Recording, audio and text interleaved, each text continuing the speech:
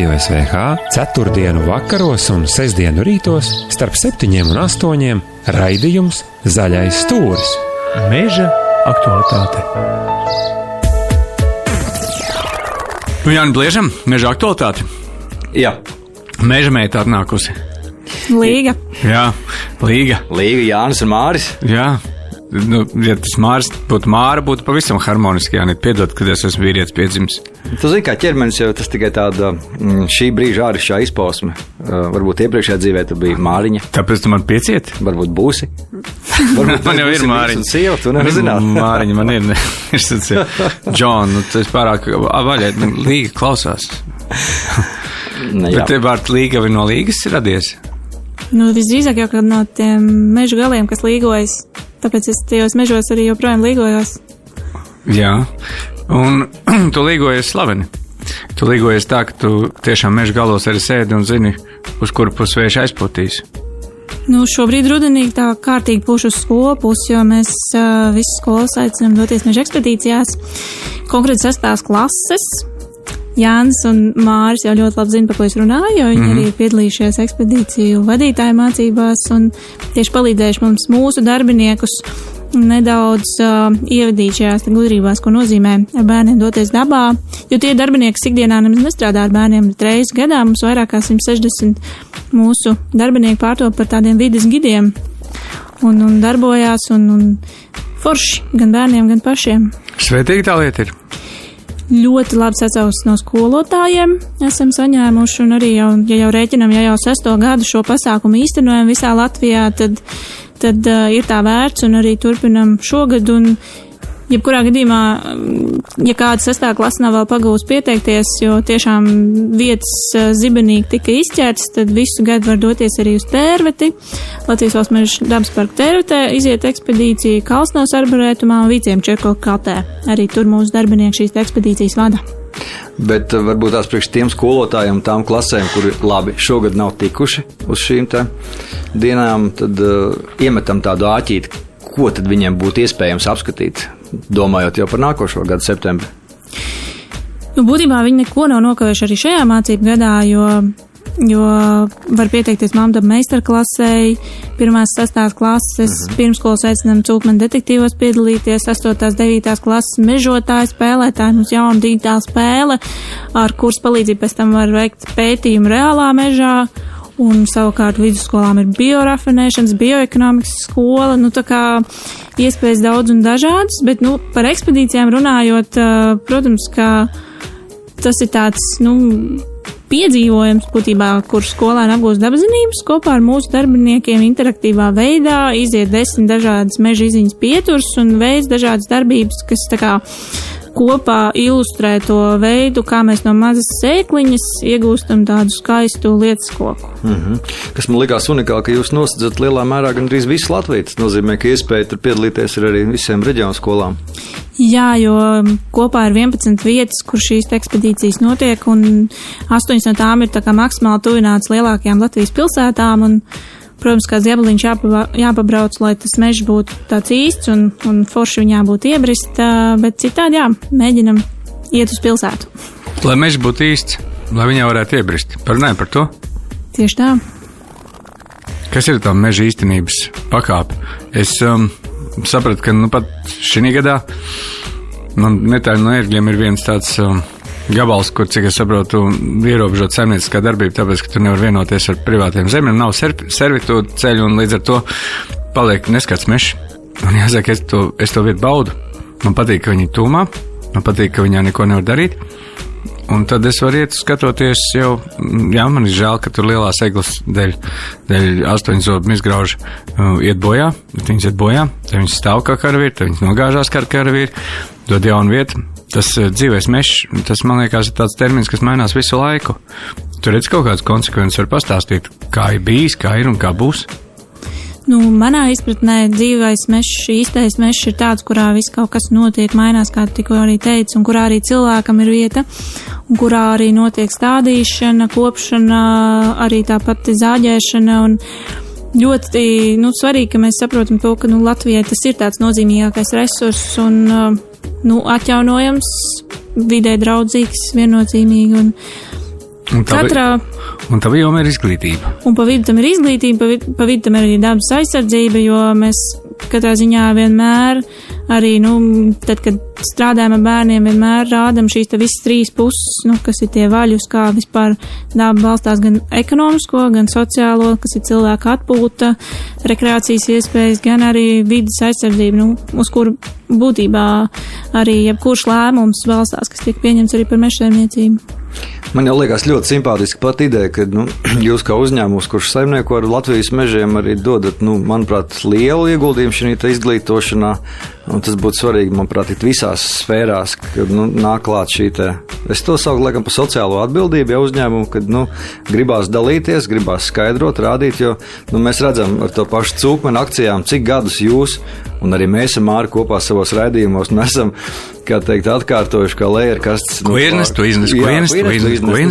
Tāda mantriņa, kur laikam jāuztetovē uz rokas, jau piedzimstot bērnam, bet tomēr. Tas tā kā jauniešiem par seksu stāstīt, visu laiku jāstāst. Jā, visu laiku ir jāstāst, bet arī paliek labāk. Bet, jā, tu gribēji kaut ko teikt? Nē, es domāju par tiem tetovējumiem diezgan tā interesanti atcerējos asociāciju, ka bērni ārkārtīgi atsaucās uz cūkmenu gan personību, gan uz to viņu vēstījumu, un viņi bija tiešām gatavi tetovēties. Bērns tā nozīmē, bet viņi cūkmenam mums bija iepriekšējos gados daudz tādu precedentu, ka skolēni bija lūguši autogrāfu cūkmena, un cūkmens bija prasījis, kur jūs gribat, viņi teica uz pieres, un devuši viņiem marķierus, kas ir, tāfeles marķieri, un pēc tam mums vecāki bija zvanījuši, ka viņu bērnam ir tetovējums uz pieres, kur nevar nomazgāt, jā, jo bērns tik ļoti fano par cūkmenu, ka ir gatavs, jā.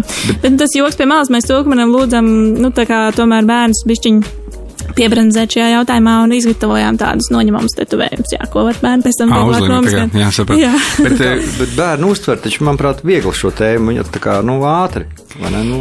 Jā, tas arī, man liekas, jebkurš cilvēks, kurš daudz maz tomēr dabu izjūt kā tādu vietu, kurā atpūsties, izraisa tā kā pretreakcija, jebkādi netīrumi un sūdi dabā. Es nezinu, mēs paši bijām pagājušajā nedēļā gājām pārgājienā, vedām cilvēkus pa Zvirgzdas balto kāpu un arī uzgājām vietu, kur bija savests konkrēti visi dzīvokļu ekipējums, sākot no televizora, beidzot ar biroja krēslu un virtuves iekārtu.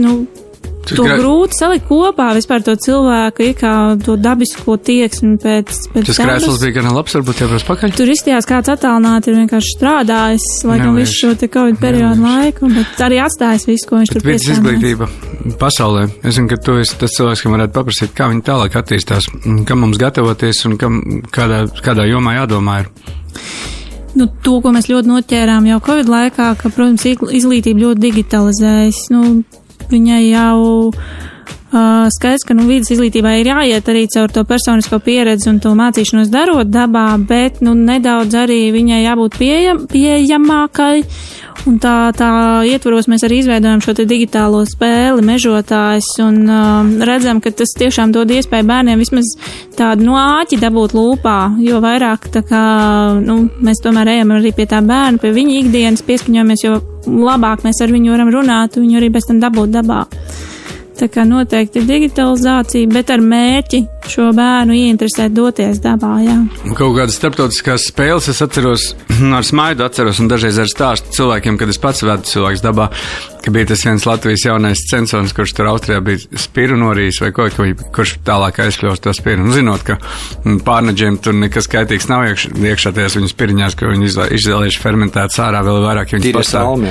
Tīrie salmi, un tad viņš bija tik ļoti centies, ka viņš bija to spiru uz iekšu ielaidis pēdējā brīdī un norījis vienkārši. Nebija ko pūst tālumā, tas bija tāds smieklīgais. Spīras vispār ir vesela tēma, man liekas, par ko var izveidot superīgu nodarbību. Mēs arī tagad gājām pārgājienā ar cilvēkiem piekdienu par meģņu spirām. Veselu ņemšanos uztaisījām, es nezināju, cik daudz tur tiešām ir par šo tematu interesantas lietas, ko izlobīt. Es tikai pagājušā gadā uzzināju, ka mednisēdas pilvas. Jā, un priežu skujas biezā slānī, tā kā ņemot šo te meņaspīru, kas ir pilnīgi dzeltena, ir principā skuju smarža tajā visā. Jā, laikam priežu skuju viņam ir vairāk tā ziemas pavasara barība, jā. Bet tu esi ēdis skujas? Meģņa gaļu? Jā. viņi garšā arī tik ļoti pēc tam skaļiem? Ļoti interesanti, jo mednis ir atļauts medījumais putns Skandināvijā, un viņi tur medī viņu jau rudenī. Un arī vēl pavasarī var medīt. Esmu gan medījis, un interesanti, ka jā, rudenī medītam mednim tur nav ne tūnu no skujām, tāpēc, ka viņa galvenā barības bāze ir ogas. Un to var just arī pašā medījumā. Protams, tie pavasarī medītie, kad Latvijā agrāk drīkstēja to darīt, jā, tas ir ritīgais alažu ķimelīts tāds, specifisks, jā. Tad var just, ka viņš visu to ziemu ir barojies tikai priežu mežos, jā. Pat bija gulbi kaut kādās melinēs, vai kur iekāpuši. Man prasa, kas tie tādi meža ezera krastā? Es redzu, ka tajās gulēšanas vietās ir pilns ar gulbi spalvām, mazajām pavēderi spalvām, bet kakas melnas, tātad arī gulbi gājuši melinēs. Līga Abizāra mūsu šīs dienas viešņa, un meža ekspedīcijas šobrīd aktuālā tēma. Daudzas skolas dosies visu septembru garumā visā Latvijā. Līga mūsu raidījuma izskaņā varbūt vēlreiz tā pa punktiem, kur skolas var griezties un apmēram kādas tās iespējas aizvest savu klasi. Vienkāršākais ir Latvijas Valsts meža mājaslapā sadaļā skolām ieiet, un tur ir forši pa katru vecumu grupu, ko katrs var darīt. Tur ir mācību materiāli, kas jebkuram noderēs, arī mājmācībai, tur ir izglītojošo ekskursiju saraksts ar kontaktiem un saites uz visiem mūsu pasākumiem. Un veči tagad tie, kas sestdienas rītā klausās, jo dodās ārā no mājas, paskatieties viens pa labi, pa kreisi, vai jums ir bērni līdzi vai nav. Un ja nav, tad negaidiet, ka skolotāji tur skatīties, bet esiet atbildīgi vecāki. Jūs variet savu paņemt no dabas, bet tas, ka jūs bērni sēdēs kvadrātiņā un mēģinās paskatīties, kā ārzemju varonis Minecraft spēlē, tas nebūs tas labākais, ko viņš tajā dienā var darīt. Tā kā dariet, ko darīdami, bet apdomājiet galu. Un varbūt tajā skolas sadaļā arī iedzīgs vecāks var pasmelties idejas labai sestdienai, svētdienai. Un katrā ziņā, katrā ekskursijā vecāks, kurš atnāca līdz klasē, ir tikai noderīgi un atbalsts skolotājiem. Galvas sāpes skolotājiem, ne? Līga, paldies, liels, kā atnāc, dalies. Un es gribēju teikt par to, ka septembris tiešām mežā arī skolēniem ir tāds labs piedzīvojums. Viņi daudz pirmo reizi ieiet pat melens.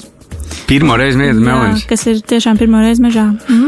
Ak, Dievs. Ak, Dievs, jā. Ne? Paldies, draugi. Un nēdiet varbūt šitos te mežā uzēst. Sedliņus nēdiet sedliņus. Sedliņiem, tas bija tas indīgais augs, kas bija oranžās un sarkanās ogas. Es tagad nevaru tikt tajā failā iekšā. Ēdam tikai to, ko pazīstam. Pazīstam tikai to, ko ēdam. Paldies. Paldies, Līga, čau. Atā. Atā.